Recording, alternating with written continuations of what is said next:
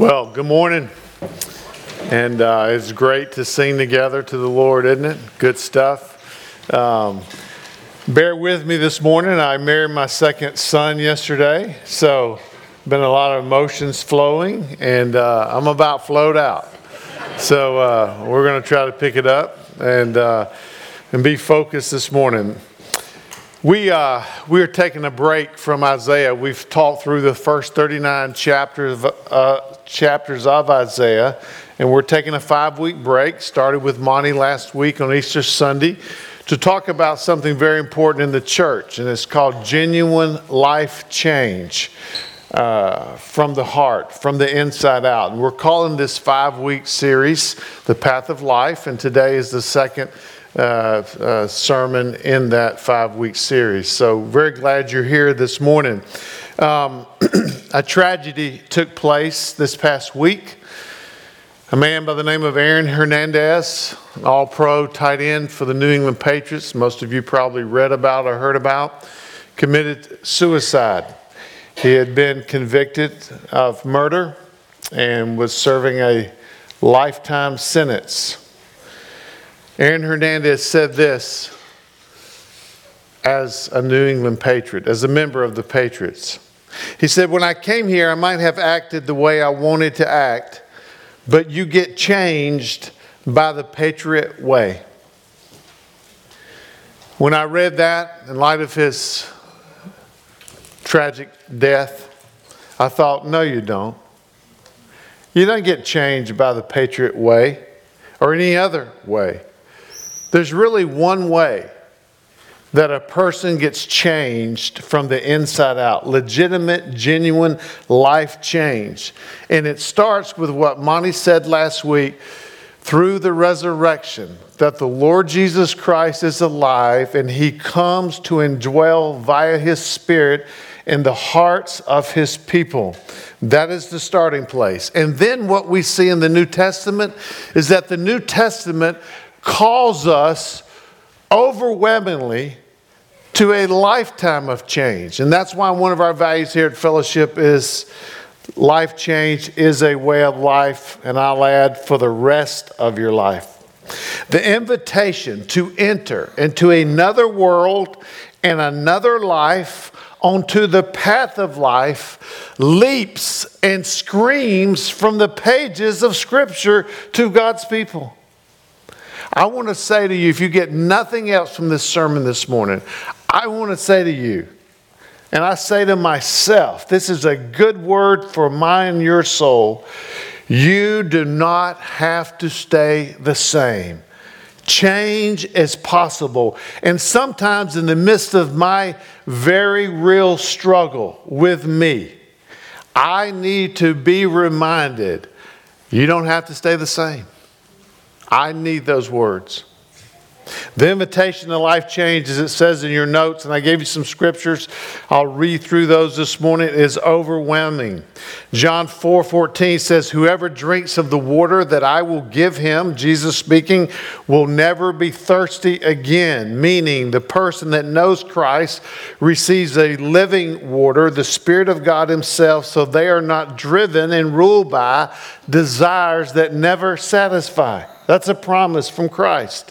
Paul's prayer in Ephesians 3, "And to know the love of Christ that surpasses knowledge, that you may be filled with all the fullness of God. Now to Him who is able to do far more abundantly than all that we ask or think, to bring that real life change according to the power at work in us." This invitation to life change in 1 Peter 1.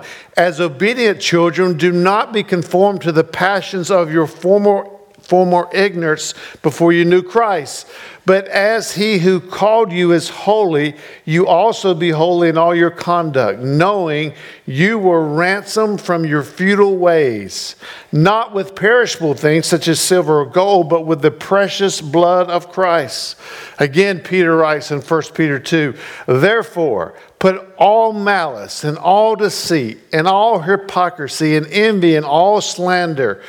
Put it away, because you are a chosen race, a royal priesthood, a holy nation, a people for His own possession, We don't celebrate the color of our skin. We celebrate this race, that we're God's people.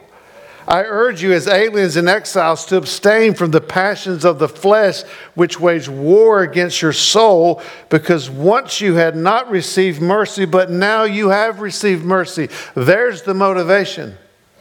Philippians 2, Paul writes again, do all things without grumbling or disputing, that you may be blameless and innocent, children of God, without blemish in the midst of a crooked and twisted generation, among whom you shine as lights in the world.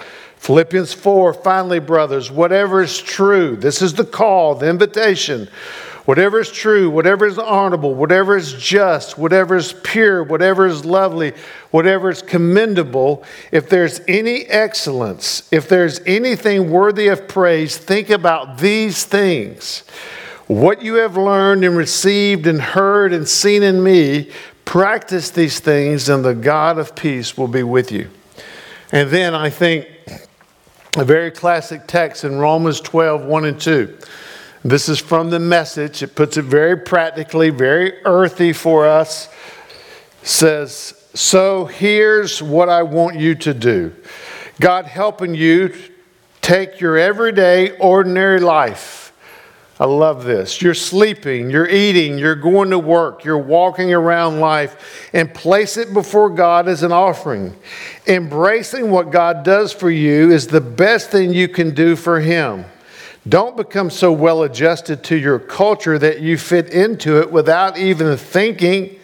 That's a great line for us. Instead, fix your attention on God, who'll be changed. On God, you'll be changed from the inside out. Readily recognize that He wants from you and quickly respond to it.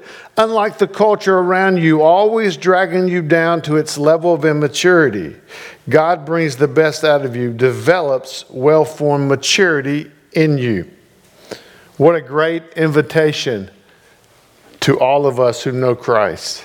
So the invitation for life change is clear. I literally could read the verses for the full 35 minutes that I have here, and we still wouldn't run out of this invitation and call to life change. But the need for life change is also clear.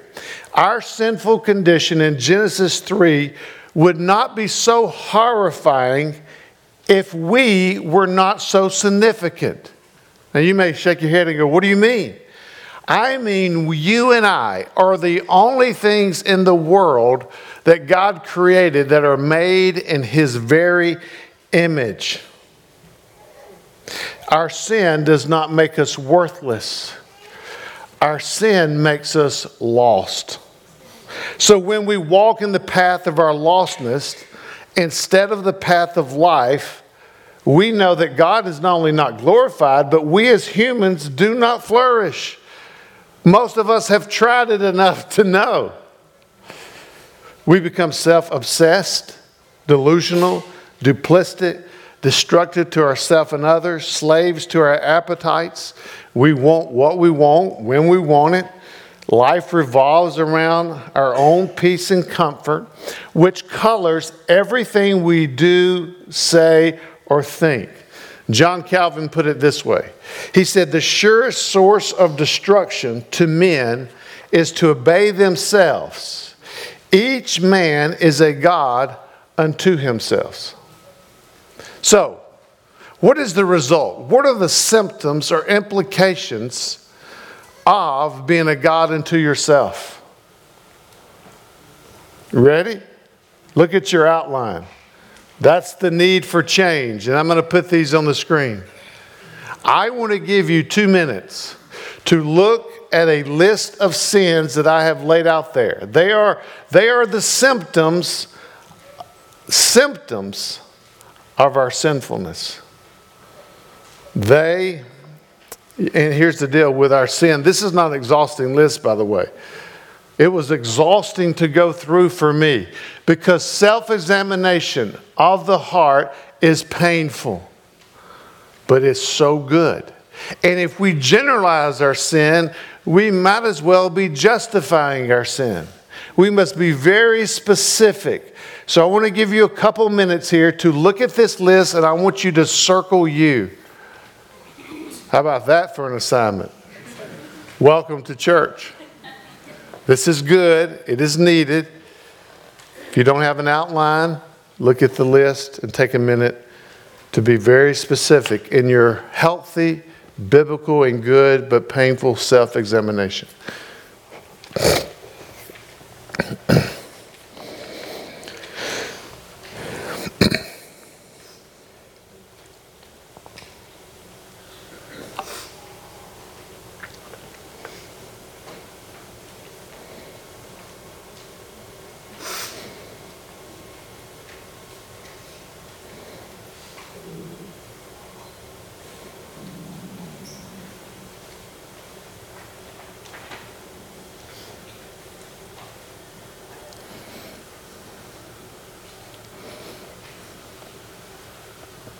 Do not circle for your spouse.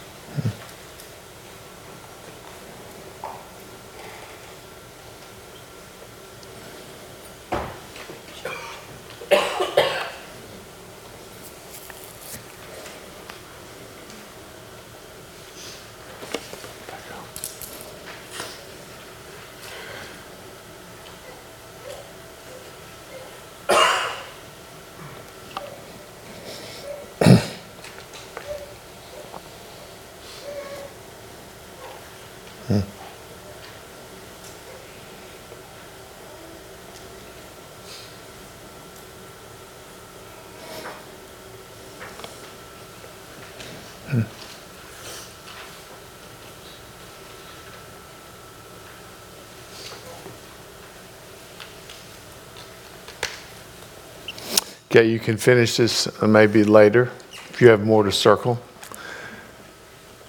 Just reading that list and seeing myself embedded in the list on more than one occasion this week, I thought, I need to change. There's a great need, is there not? Yeah. Now I want you to go a second step today when you get home. If you are married, I want you to go to your spouse at some point this week, and I want you to say to them, please tell me about me on the list. And listen. And don't say a word. Don't argue. Don't defend. For years, Jenna tried to tell me things about me that I refused to listen to. And for years, I tried to tell her things about her that she refused to listen to. We missed out early in our marriage on a great opportunity to begin to identify some of the needs and areas of change. Do you feel that? Yeah. Have that conversation. If you're not married, grab a friend and say, friend, how do you really experience me? Great stuff. So in light of the invitation, this is very clear and overwhelming, and then the need that may be certainly as clear and maybe more overwhelming for life change, I ask this question, does anyone here think that God only wants to enable us to make the eternal cut when we die? Is that what knowing Jesus is about? The answer? Thank you. Or do we really believe that if we are only enabled to do what we want and have what we want, we will really be happy with more propensity to sin less? No. C.S. Lewis puts it this way. He says, our faith is not a matter of our hearing what Christ said long ago and trying to carry it out. Rather, the real Son of God lives in you. He is trying to turn you into the same kind of thing as himself. He is wanting to inject his kind of life and thought, his life into you, to turn the tin soldier into a live man. And I love this part. The part of you that does not like it is the part that is still tin. So, I introduced to you this morning this concept, if you would, of spiritual formation or spiritual transformation. It means spiritual formation in Christ is the process by which one moves and is moved from self-worship to Christ-centered self-denial as a general way of life in God's present eternal kingdom. Generally speaking, that's the transformation that we're speaking of. That's another way to define genuine life change. Monty said last week, it is death, burial, and resurrection 1,000,000 times until we die once we come to Christ. Death in the sense of we die to ourselves. Burial in the sense we're always putting off old things. And resurrection, we're always putting on what? New things. And how does that happen? It is the Christian life. That's how life change takes place. So the question for us this morning is, how do we move from a life of self-adulation to one of self-denial? How does real spiritual change from the inside out take place? And how does it happen when we cannot even see the true condition of our inner life? Folks, you and I know that if God was so unmerciful to allow us to see the depths of totality of our sin, it would make us all insane in a moment. He doesn't. He layers it by layer it in His kindness, peeling an onion, peeling our hearts. So how does this inner transformation of what we desire, love, want, and hate take place? Key question, how do we avoid changing our behavior only without changing the why behind the behavior? It's not behavior modification. It is simply, if I had a brain tumor and I had the symptoms of a headache, I could take medicine to heal the symptoms of the headache, but I still got a what? Brain tumor. That's the bigger problem here. And so to do that, I have borrowed some great teaching from a great book by the guy by the name of Dallas Willard. These next 3 points come from his book, Renovation of the Heart. I would highly suggest that book. And so we're going to look at this morning, after the invitation and the great need, a reliable pattern of life change. And it's called VIM, V-I-M. It comes from the Latin term vis, meaning direction, strength, force, vigor, and power. And these are Willis's terms. This is the pattern to really all life change. And once we go through it, I think you'll see that. It is a path in which we can truly be empowered in the Lord and the strength of His might. If we are formed in sin, Christ's resurrection says we can really be transformed in Christ. I'm saying it again, we don't have to stay the same. So the first is the vision of life in the kingdom of God. The vision of life in the kingdom of God, which stands for the V. The vision of life, here what it means, it's on the screen. The vision of life now and forever in the range of God's effective will. Partaking of the divine nature of God Himself through a rebirth from above, that's when we come to Christ, and participating by our actions in what God is doing now in our lifetime on earth. Here's would be a couple verses that would describe this vision. Paul writes in Colossians 3, 1 through 2. If then you have been raised with Christ, if you know Christ you have, seek the things that are above. There's the vision. Where Christ is, seated at the right hand of God. Set your mind on the things that are above, not on the things that are on earth. For you have died, and your life is hidden with Christ in God. When Christ, who is your life, appears, then you also will appear with Him in glory. There's a vision statement by the Apostle Paul. Then again he writes in verse 17 of chapter 3, and whatever you do in word and deed, do everything in the name of the Lord Jesus. What does everything mean? Yeah, he's calling for this vision to reorient all of life. There's no secular and sacred split. He's saying all of it right here, word or deed, in the name of the Lord Jesus, giving thanks to God the Father through Him. It's why we pray in the Lord's Prayer, Thy kingdom come, Thy will be done on earth as it is in heaven.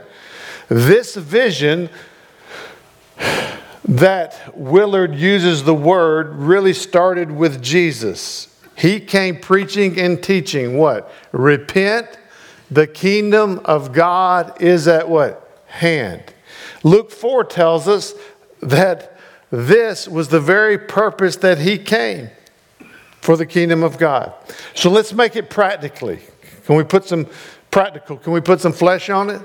This is what it means. 1 Corinthians 6. You are not your own. The words my, mine are done. My time, my things, my money, my house. I understand you own them legally, but I'm saying nothing is yours anymore. It's gone forever. We never clock out on Christ. Everything counts. Every tweet, every post, every batch of laundry, every diaper changed, every conversation, every job, your social life, sexual, mind, body, emotional, sports, keep naming them. Everything counts. Everything is to be reoriented under the kingship of Christ and His kingdom. And the reason is Christ has bought you with His very blood. He's paid a price for you. You are not your own. How much do I need to hear and be reminded of that? Because my natural propensity, and yours too, is to make life about me. It's as natural as blinking and breathing. I don't see it, I don't recognize it, and it's happening. This vision is the meaning of your life as a Christian. Pursuing this vision of God's glory is the only way that you and I will find joy. Everything else ends horribly, honestly. That's why Jesus said, whoever loses his life for my sake, for my kingdom, will actually find it. Now here's the opposite view. Let me do a contrast and compare if I could this morning. So that's what the vision Christ calls us to. John Piper gives us the opposite of that. He tells the story of a rich couple who moved to a place called Punta Gorda, Florida, where they cruise on their 30-foot trawler. They play softball and collect shells. He says, picture them before Christ at their death. Look, Lord, see my shells?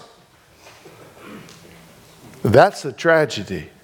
There's only two things, folks. You're going to live for the here and now, or you're going to live for this grand vision where your life is Christ's life. Only two options. There's no in between.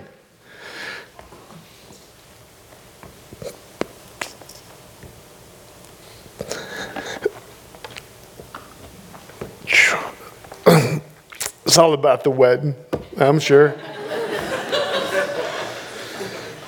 From a young Christian, as messed up as I have been and things I have done, I'm telling you, I do not want to say, Lord, see my shells. No way, no how. Vision answers this question. Why do I exist as a Christian? Why do I exist? We put it this way at our church, this mission, to cultivate connected followers of Christ. Another way to say that is to cultivate Christians with this kind of vision. That's what we're trying to stir up in you and in us, to live with this grand vision that really colors everything you do. I want to say this very specifically. Surrendering to this vision for your life is never risky. What's risky is buying into the delusion that your life belongs to you and you can live it as you wish. That's risky. Because there's no guarantee that one day you'll see clearly and come back to this vision. So, The vision of life in the kingdom through reliance upon Christ makes it possible now for the second, the I in Vim, makes it possible for us to intend or be intentional about living in and for the kingdom of God as Jesus did. Intentionality or intention. So the tension to be a kingdom person would be defined like this. To decide to live in the kingdom of God by intending to obey all that Jesus did and taught. This is what biblical trust in Jesus looks like. Biblical trust, and we need to hear this in the South, is more than just believing things about Jesus, however true they may be. You can put this in your notes. This second point, this I in Vim, intention, is really also can be called about the integrity of our hearts. Only God knows what we really desire and want.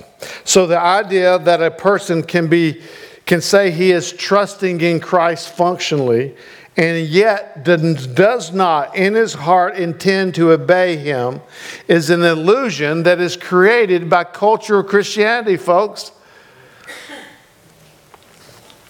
If I told you my doctor told me to take the drug meloxicam for my arthritic knees, which he has, and I told you I thought he was correct in giving me that drug because my knees do hurt, and that I believed that his advice was right, and yet I did not take the drug meloxicam for my knees, would you say that I am trusting in my doctor? Hello? No. That's how we treat Jesus sometimes. Right? We need to understand that a genuine intention and its following decision can only be formed and followed through based on a forceful vision. That's the driving factor. Our intentions come from how grand the vision is. And the vision is pretty grand. It's all-encompassing. When we lose sight of the vision, our intentionality fails or falls to the wayside. But a person with a clear vision of the kingdom of God to see themselves standing in life and before God as people who desire to not say one thing and do another, to not live with unintegrity, if you would have it. Here's how Ray Ortlund puts it. This is key. Only by living today with an eye to eternity can our integrity be sustainable long term. That's why you see Christians who walk with God for a few years and then fall off the cliff. They've lost the vision of what life is, what meaning and purpose is for them as a believer. And you lose that, Ray Ortlund adds, this present evil age will wear you down.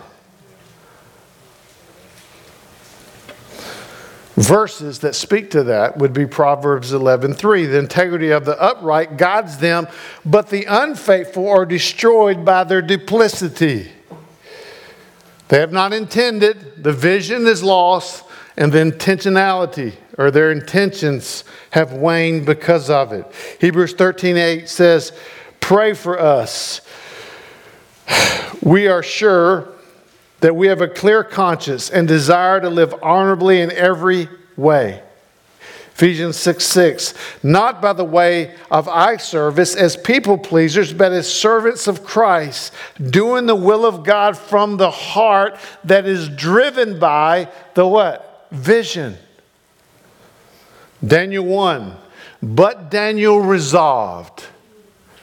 Daniel intended. Daniel was intentional that he would not defile himself with the king's food or with the wine that he drank because he saw God clearly, the vision that God had laid out for his life. I want you to know this is not self-will. This is not trying hard in the flesh. This is simply this intentionality, this intention is what is the desire of your heart. Do you really want to obey Christ? Is that your intention? Do you really intend to obey Christ? And if so, it must be grounded in the grand and great vision of your life that Scripture gives you. If not, you're playing games with God. You're a pretender, and He knows. He knows you're playing with Him. Dallas Willard, in his book Renovation of the Heart, says there's 3 things that block or hinder our intentionality: secrets, duplicity, saying one thing, doing another. And folks, that's so normal. I'm not justified, and I'm saying when we come to Christ, we're about as split as we can come. But over time, God wants to genuinely bring life change so that what we do matches what we say. That's what growth looks like.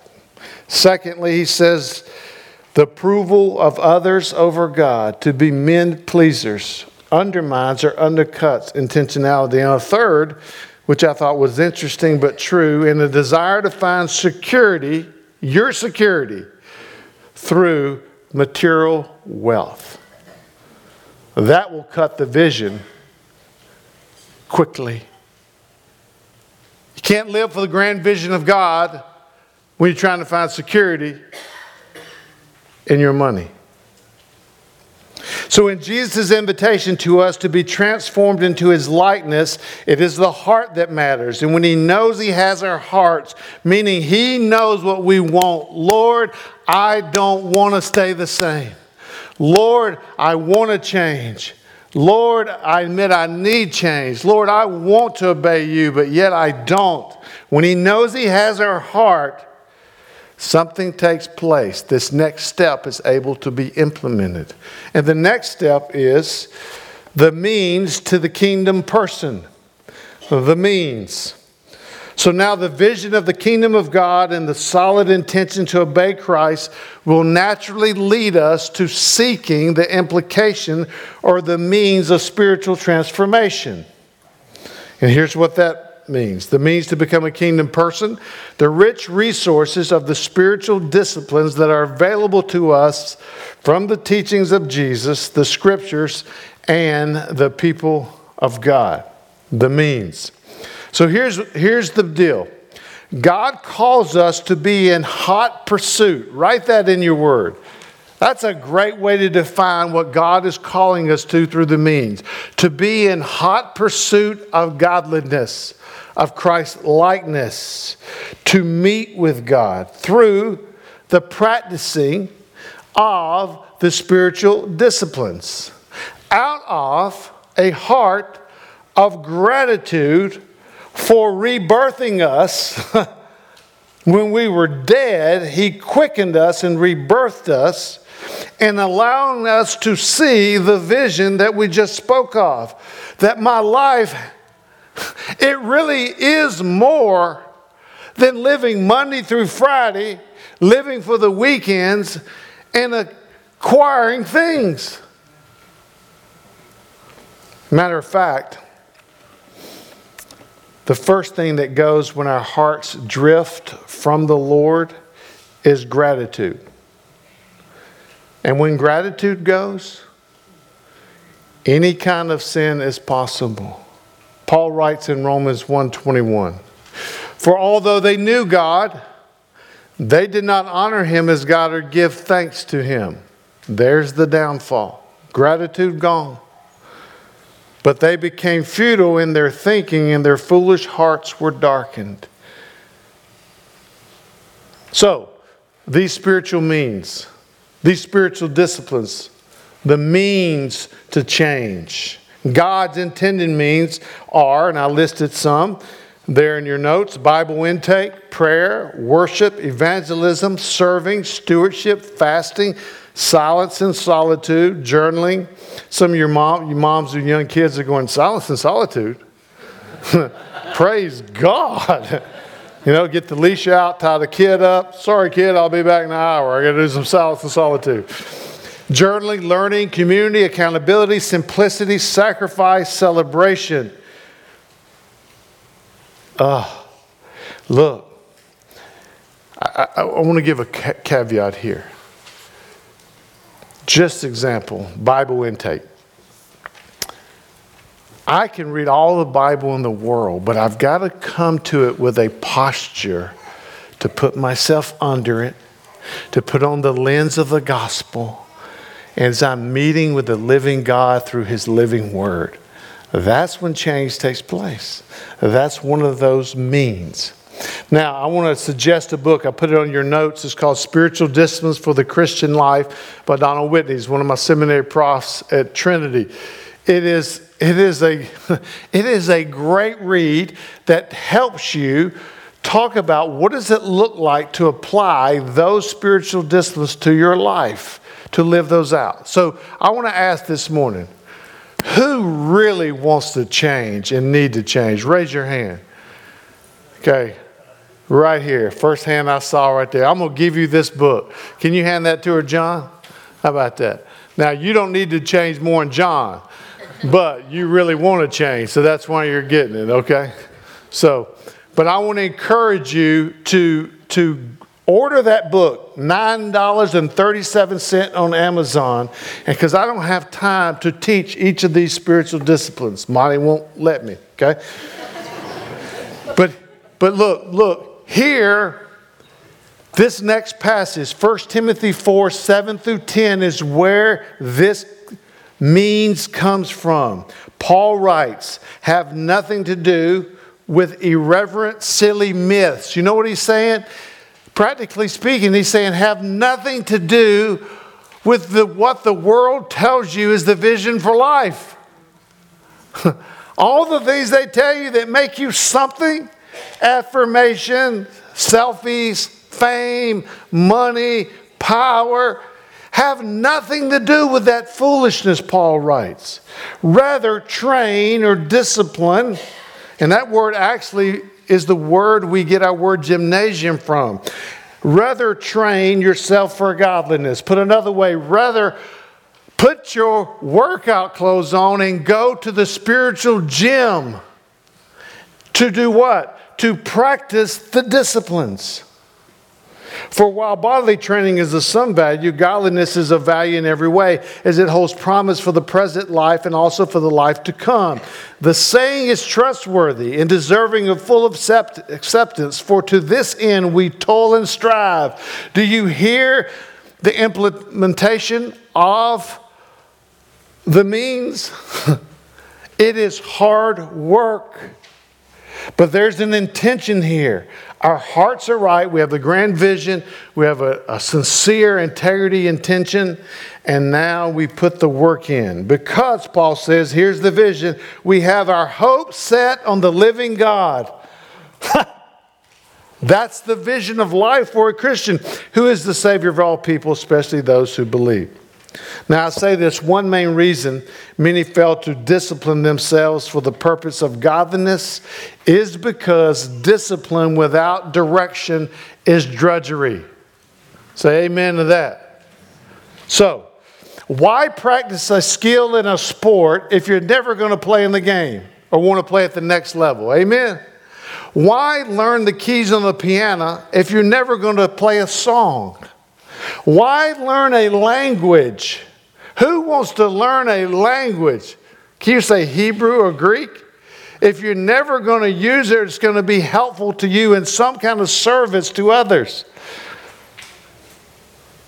But there's no drudgery for us as a Christ follower. We can discipline ourselves for the purpose of godliness because of the grand vision that God gives us for our life. To live for Him, for His kingdom, for His purposes, to be conformed, the great need. You're talking about something that drives us to practice the spiritual disciplines, our need for change. The spiritual disciplines are the God-given means we are to use in the Spirit-filled pursuit of godliness.